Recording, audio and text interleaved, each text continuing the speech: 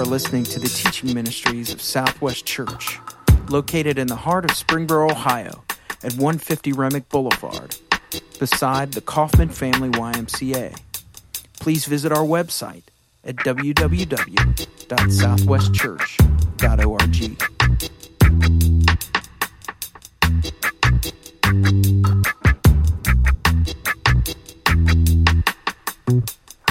Thank you for joining us for this week's message from Senior Minister Roger Hendricks.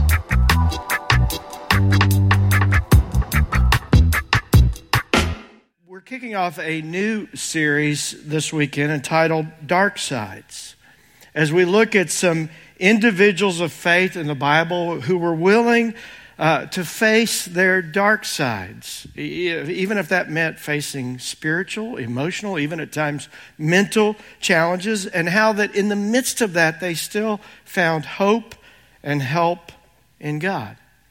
In our stage, you can see the design and the message graphic. You'll see emojis that represent the classic symbols of dramatic theater.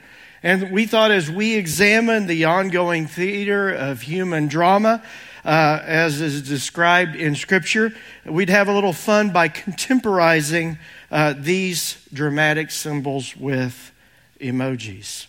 Now, we see these emoji characters in text communications, or at least those of you who text do that. And honestly, at times I get confused between emojis and what our family enjoys participating. We do this, Jay and I have 3 married kids that are all over the country, and so we do these huge group texts where we've all taken on Bitmojis. I don't know if any of you do or have entered into the world of Bitmojis.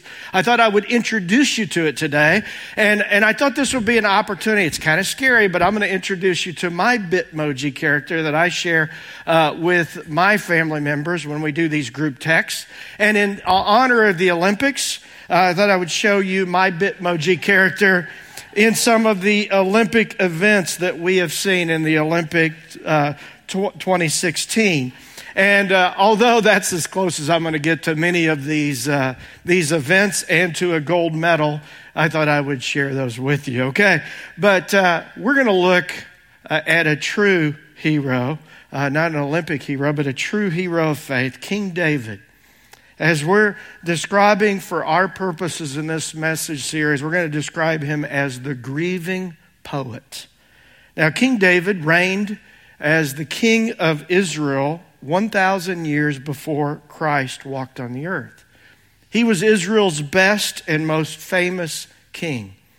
He was the Old Testament character that was most often referenced in the ministry of Jesus. If you think about it, often Jesus would be referred to as Jesus Christ, the son of who? David. Okay? David wasn't perfect. Okay? We know that if you've read the scriptures, and you know that at times he made some pretty big mistakes. But I think that David can be an example to us of how we deal with sadness and grief in our life. David, although he was this great king, and there's many good things we can say about him, he also, like we, faced sadness in his life. We're going to read today about how he faced numerous bouts of sadness and grief, and how he kept looking to God for strength in the midst of that. And my hope and my prayer has been that we will learn from David how we can have hope even in the midst of some of the darkest times on earth. If you would, let's just pray. And I do want to say this, it's amazing how you plan messages out in advance, months in advance, and then something will happen. And, just this week, received news that a dear lady, Betty Lyle, who's been worshiping here at Southwest for months, maybe a year or so, maybe longer, I don't know, I lose track of time, but she passed away this past week. And I was out of town, I got back, got word, that was sad to me. But her funeral is going to be today, and there's some dear friends here that are mourning her loss, and family, and I thought we'd just pray for them during this time, but also recognizing that this message is really real, and that this is something we all have to wrestle with at times. So let's pray together. Dear God, we thank you. We thank you for just how your word speaks into our lives, and we're grateful for that. And Father, just one of the evidences that your word is really true is that we see these great biblical characters and these heroes, and yet we see their humanity and how they dealt with stuff just like we deal with stuff. And Father, that reminds us that this book we read, the Bible, is written by you and inspired by you. And so help us take to heart these scriptures we look at today. We pray for the family of Betty Lyle and her friends that are mourning today, and be with them even during the funeral this afternoon, that you'll give them peace and comfort and strength, and that they'll look to you. And help all of us, Father, no matter what loss we might experience in life, that we'll look to you for strength. And I pray that this message will, in some way, help every person here learn to cling to you a little tighter. We love you, God, and it's in Jesus we pray. Amen. Well, as we jump into this topic, which is really a weighty subject, and yet as I just mentioned and even prayed, it's something that either all of us have already faced, or it'll be something that we'll face in the future. And as we consider grief, typically we think about the loss of a loved one, but it could be the loss of anything. As Andrew mentioned earlier, it could be the loss of a job, a dream, a relationship, or a marriage. And to help me prepare for this message, not only did I consult what the scriptures have to say and look at David's example and what others have written on the subject of grief, but I also reached out to a number of individuals and families within this church who have journeyed through grief themselves. And so in many ways, I'm not standing up here alone this weekend, because I hope I can represent some of the things they shared with me this past week. As I reached out and had conversations with some of my dear friends and some of your dear friends that worship here, I was reminded that although we can't ever really prepare for the sudden tragic death of a close loved one, unknowingly we are preparing, or maybe for some of us we're not preparing ourselves for future life challenges and how we might face that in the future by the manner in which we are approaching our faith and our spiritual development. Just as in athletics, the way we practice is the way we play in the game or perform on the day of competition. As we've been watching, maybe you haven't been enthralled with the Olympics like I have, but I'm kind of a geek that way, and I've been staying up too late watching some of these events, and these Olympians. By the way, here's a couple Purdue divers. American divers. They did go to Purdue. I just had to bring that up, but these Olympians just didn't roll out of bed one day and say, "I think I'm going to compete in the Olympics today." It took years of training for them to prepare for this moment. As one grieving parent put it, I believe it is the same in our faith life. When we attend small groups, engage at church, and try our best to be everything it means to be a Jesus follower, we are practicing hard in our faith walk. Then when we are faced with a crisis and feel depleted, our faith muscles will take over, because that's how we've trained ourselves. That is how we can have peace that transcends understanding in the midst of a crisis. So here's the question I have for you as we venture into this subject. Are you training yourself spiritually for what might come down the road? The truth of it is we can't get through this life without sadness and without tragedy and, unfortunately, sometimes crisis.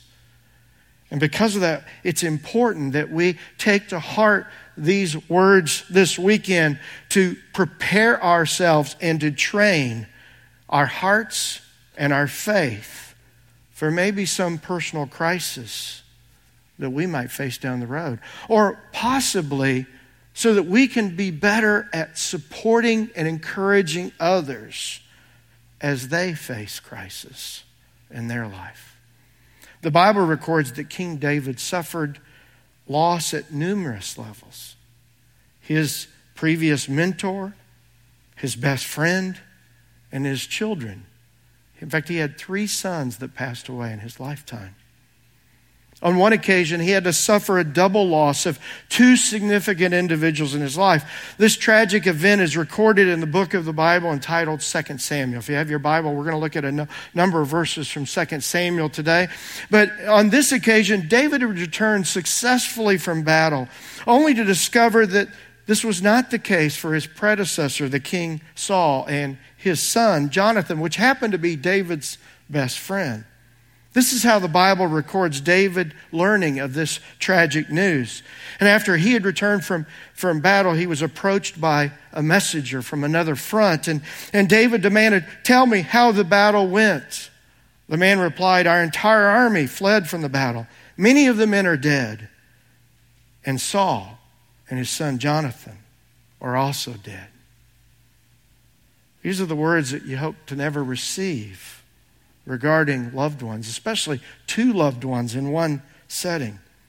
And in keeping with our title, David, the grieving poet, faced his deep grief by writing a song. The Bible records in 2 Samuel 1 verse 17, "Then David composed a funeral song for Saul and Jonathan, and he commanded that it be taught to the people of Judah.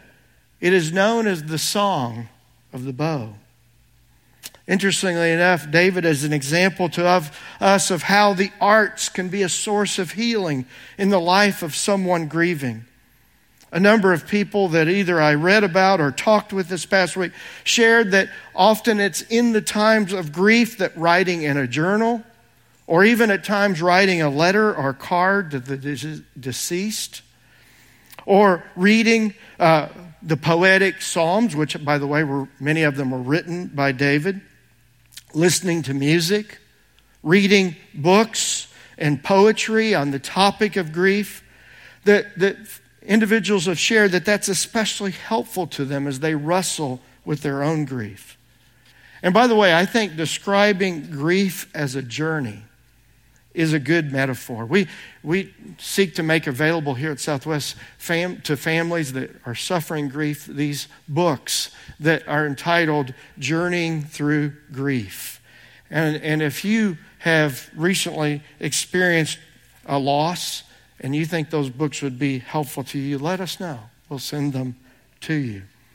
It's important for us to realize that as we face grief, that often we go through various stages. Psychiatrists and counselors describe 5 common stages that people face in this journey. Now, it's important to remember that although there are common stages, not everyone will go through all 5 of these stages or necessarily in the same order. As one couple I reached out to this week shared with me, as they have had to wrestle with the sudden and tragic loss of their daughter. These are the words they shared with me. Everybody's different. And everybody deals with grief in different ways. And in fact, this couple shared with me that they've had to learn to give each other latitude, that even they have wrestled and journeyed through grief differently. And they've had to give each other permission to handle that grief differently. So as we think about the common stages that people go through in grief, I tried to take those 5 stages that counselors will point to, and I went back and looked at the life of David, and what I found fascinating is that we can see David wrestled with these various stages, or at least we see hints of those. The first stage is that of shock or denial. As I look back on my own grief of losing my dad almost 9 years ago in his battle to cancer, there were times those first few days after my dad passed away, and I was even at his bedside when he passed away. But there were days after a night of sleep, I would wake up the next morning and I would say, "Was that a bad dream? Did that really happen?" And I had to keep reliving it to convince myself that yes, my dad, who always seemed so strong and was always there, was now gone. And since I was extremely close to my dad, I had to give myself permission to grieve and to not deny myself the opportunity to work through that grief. As one of my dear friends who lost his spouse put it, he had to recognize the 3 N's of grieving. The grief is normal. The grief is natural. The grief is necessary. It's so true. Grief is normal, it's natural, and it's necessary. King David not only gave himself permission to grieve, he gave permission for the entire nation to grieve the loss of their king. This is what he wrote in this funeral song that he wrote, that he asked all of Judah to sing. He says, "How beloved and gracious were Saul and Jonathan. They were together in life and in death. They were swifter than eagles, stronger than lions. O women of Israel, weep for Saul. For he dressed you in luxurious scarlet clothing, in garments decorated with gold. Oh, how the mighty heroes have fallen in battle. Jonathan lies dead on the hills. How I weep for you, my brother Jonathan." Skip on down to verse 27. "Oh, how the mighty heroes have fallen. Stripped of their weapons, they lie dead." It's almost as if David is writing this. He mentions several times they're dead. It's almost like he's wrestling with, is this real? Is this true? And he had to remind himself and give himself permission to grieve. And not only give himself permission, give others around him permission. My dear friend who lost his wife a number of years ago shared that one of the most difficult things he faced was that on one occasion he was at a church gathering and someone came up to him and said, "I thought you'd be over your grieving by now." You see, since we all deal with grief differently, and no two personal losses are necessarily identical in the way we handle it, we need to be careful in the words that we say to others as they journey through grief. One couple I talked with this past week who lost one of their children told me that one of the most difficult things said to them, and by the way, I asked these folks I reached out to, I said, what are things that really helped you, but also what are things that were said to you that were really, wow, that was tough to hear. And the reason why I asked that, I told them, I said, if this is too painful for you to share, just, you don't have to. But I said, I would love to be able to share with the church some things not to say, okay? Because, it's so easy. And I know I'm that way. I go to a viewing or I see a dear friend who I'd found out lost a parent or a spouse or something. And I try to think, what can I say? And I fumble over the words, and maybe you feel that way too. And it's just helpful to know what are some things not to say. This dear couple shared with me that one of the things that was hard for them to hear was when somebody would come up and say, "I know how you feel." And they would think, "No, you don't. No, you don't. You've not lost a child. How can you say that?" Now, they said they understood people wanted to empathize, but it was important for people not to transpose on them what they were feeling. These same friends share with me, though, that what was really helpful to them is when somebody would come up and share a personal memory they'd had about their daughter, or share a quality about their daughter that they really appreciated, or something, and this was a common thread that people shared with me, there's something that person had said to them at one time that was memorable. A number of families said that was good to hear. And so that's one of the things that I'm going to keep in mind as I try to comfort those around me that are hurting. Is there something in my experience with their loved one that I could share, a quality that I admired in them, a trait in their life, something they said to me that was truly helpful? Is there something that you can share with a friend or family member or workmate that's experiencing grief that will bring encouragement, assurance, and comfort to their heart and lives. You know, my fallback when I don't know what to say is just to say, I just want you to know I'm thinking about you. I'm praying for you. And sometimes that's all you have to say is I'm praying for you. And then do it. Pray for him.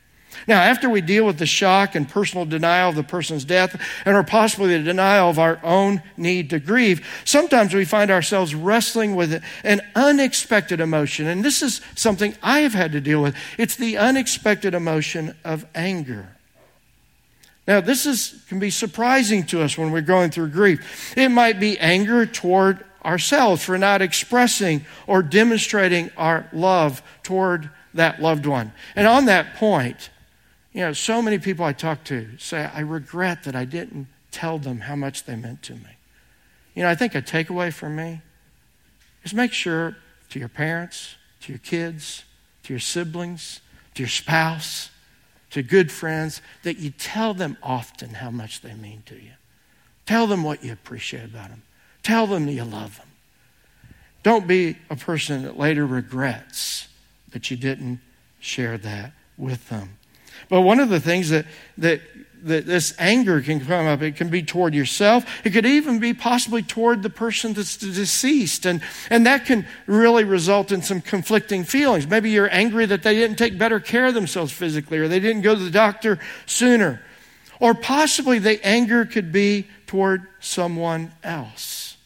Now, I'm not sure if this is what King David was dealing with, and we won't take time to actually read the scripture, but maybe our media team can flash the scripture on the screen here.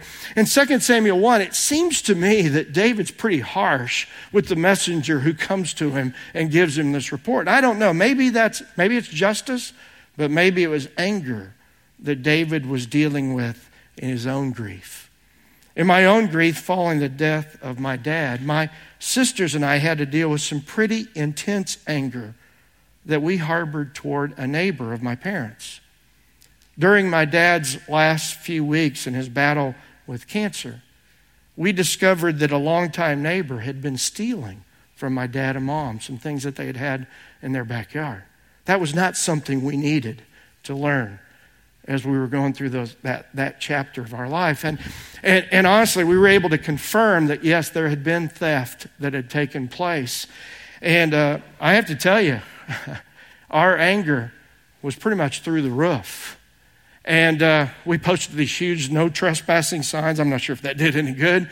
But our emotions were pretty raw. And because of that, we enlisted the help of an elder in my parents' church who helped us calm down and do the right thing when we did eventually confront that neighbor. As I look back on this difficult situation, I recognize that my family was struggling with a stage of grief, of anger.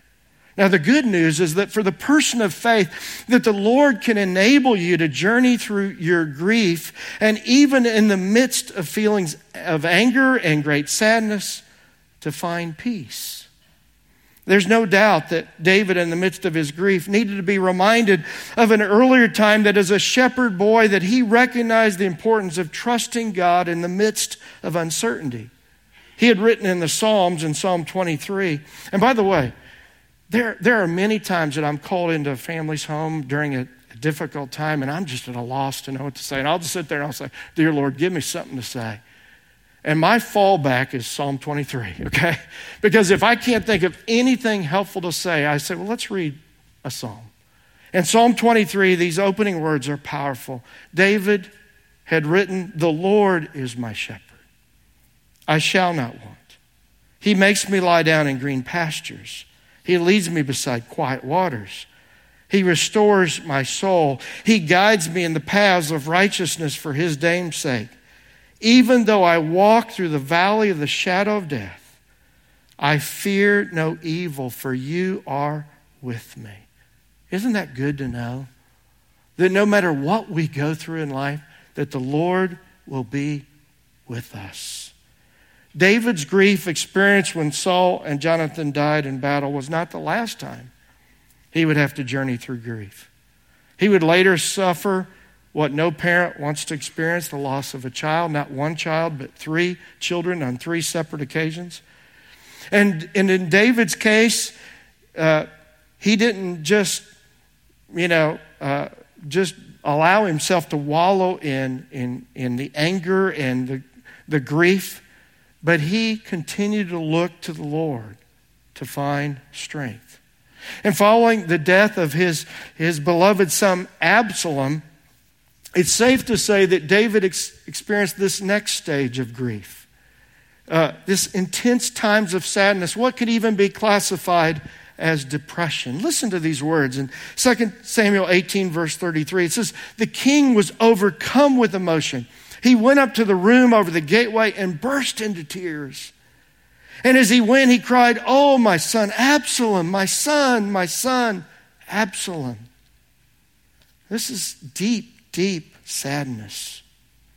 Prior to my dad's death, I'm grateful that a friend of ours in Indiana had shared with me that for almost a year following the death of her mother, that she had cried every single day.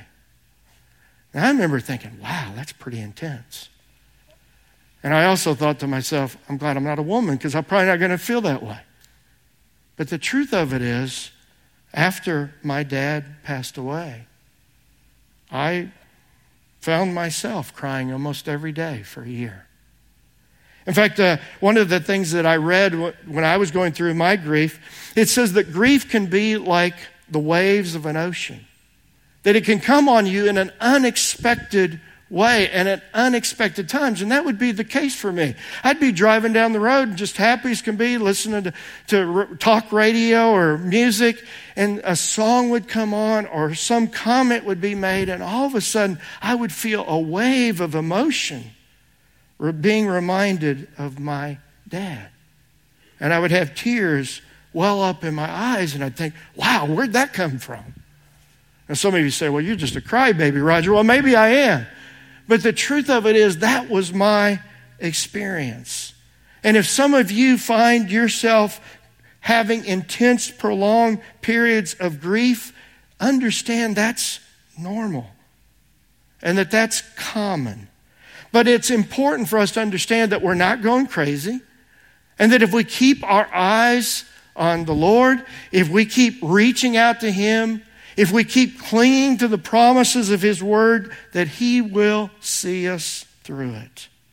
In Psalm 6, verse 2, David's describing this intense pain and sadness. He says, "Have mercy on me, O Lord, for I am faint. Heal me, Lord, for my bones are in agony. My soul is in deep anguish." I mean, do you sense the intensity here? "How long, Lord? How long?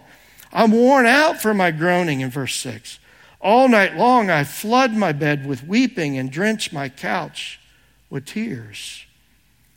One of the things that I found consistent upon the individuals that I talked with this past week is that certain scriptures really spoke into their life in profound ways.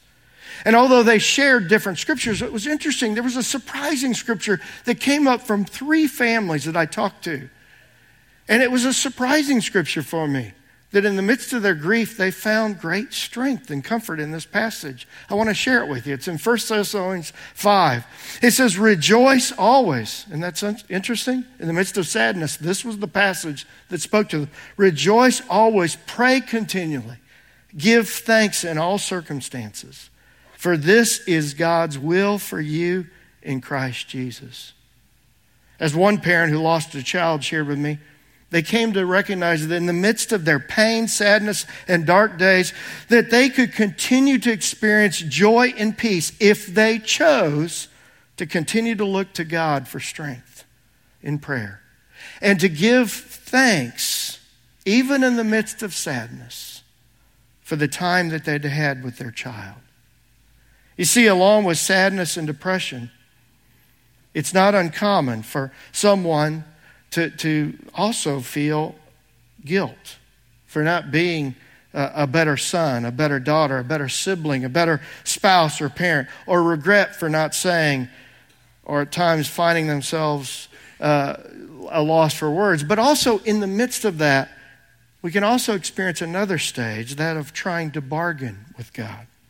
We see that with David after the death of his son, Absalom. We see that he tries to bargain with God. In 2 Samuel 18, verse 33, he says, "If only I had died instead of you, O Absalom, my son, my son." This is another common emotion and stage of grief. I'll never forget my uncle saying to me immediately after my dad died, "It should have been me and not your dad." Now, although that was his grief, it wasn't especially helpful for me to hear him say that. And yet I recognize that was his grief speaking, as he felt guilty that he had lived longer than his younger brother. Now, although this is a common stage of grief, it's important for us to be honest with God about what we're feeling and processing in our heart. Let's remember that God is big enough to handle our questions. Remember, David said to God, "How long, Lord? How long do I have to deal with this?" And God's big enough to handle our questions and our honest complaints at times. It's also important for us to reach out to trusted friends, a church leader, a small group leader, a grief support group, maybe provided by hospice or a local church or groups like Compassionate Friends or Grief Share, to express our hearts and our thoughts to others. You see, so much of what we wrestle with in grief is at the heart level. As one writer put it, perhaps the most important truth I've learned is that healing in grief is heart-based, not head-based. That's why at times we feel irrational thoughts, because it's a heart issue, not a head issue. Another writer put, "There's no way around the pain that you naturally feel. When someone you love dies, you can't go over it, under it, or around it. Going through it is what will help you heal." You see, you and I can decide how we will go through difficult times. Will we go through it clinging to our faith and being open and asking help from those around us? And as one person shared with us week, they wanted to make sure that as they worked their way through grief, that they honored their loved one's legacy by furthering values that their loved one treasured. There's a fascinating thing that happens when someone suffers a great loss. They'll either draw closer to God, or unfortunately sometimes they will begin to resent God and turn away from Him. And even turn away from those that might remind them of God.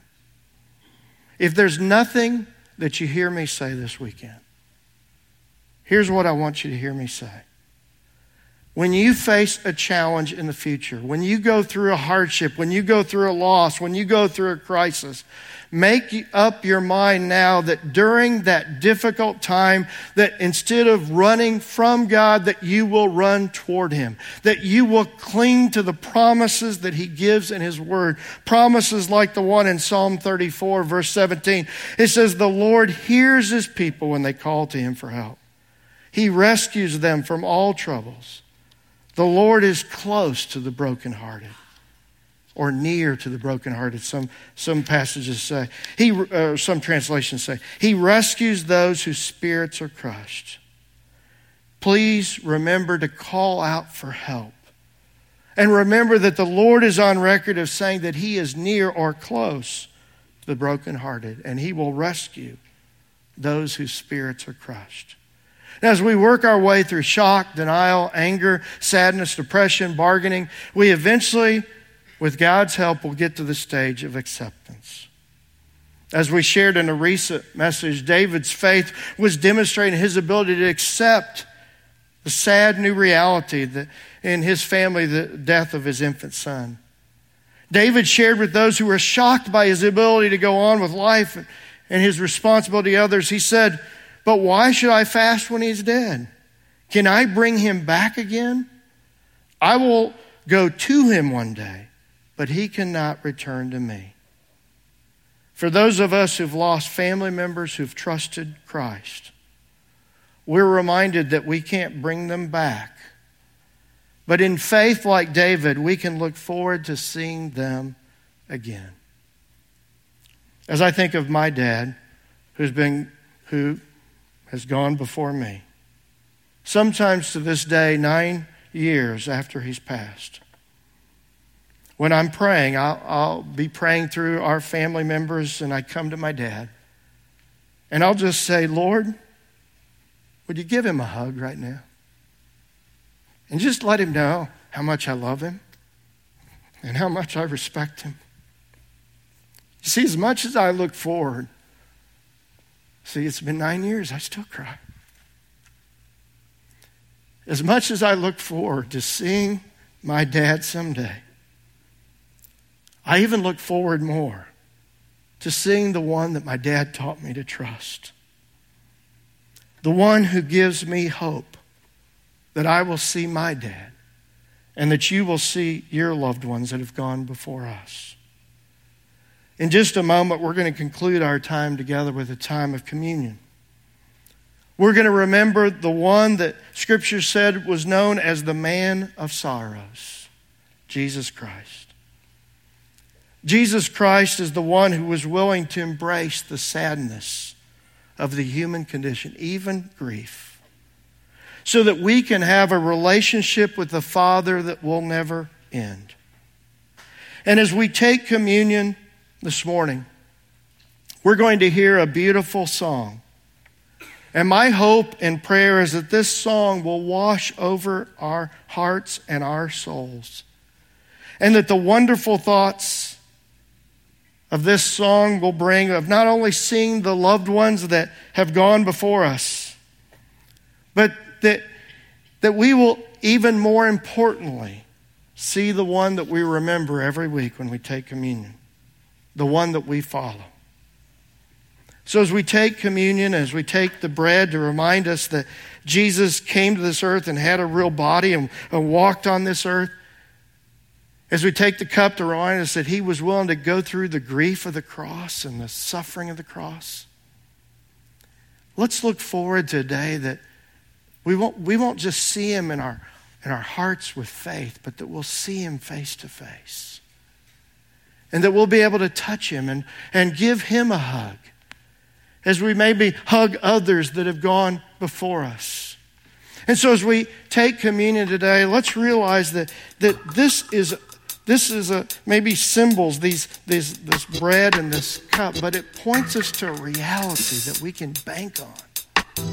It points us to the one that we're trusting to give us a life that's eternal, a life that goes beyond this life. Let's cling to him today. And let's cling to him from this day forward, the one that we trust. Let's pray together.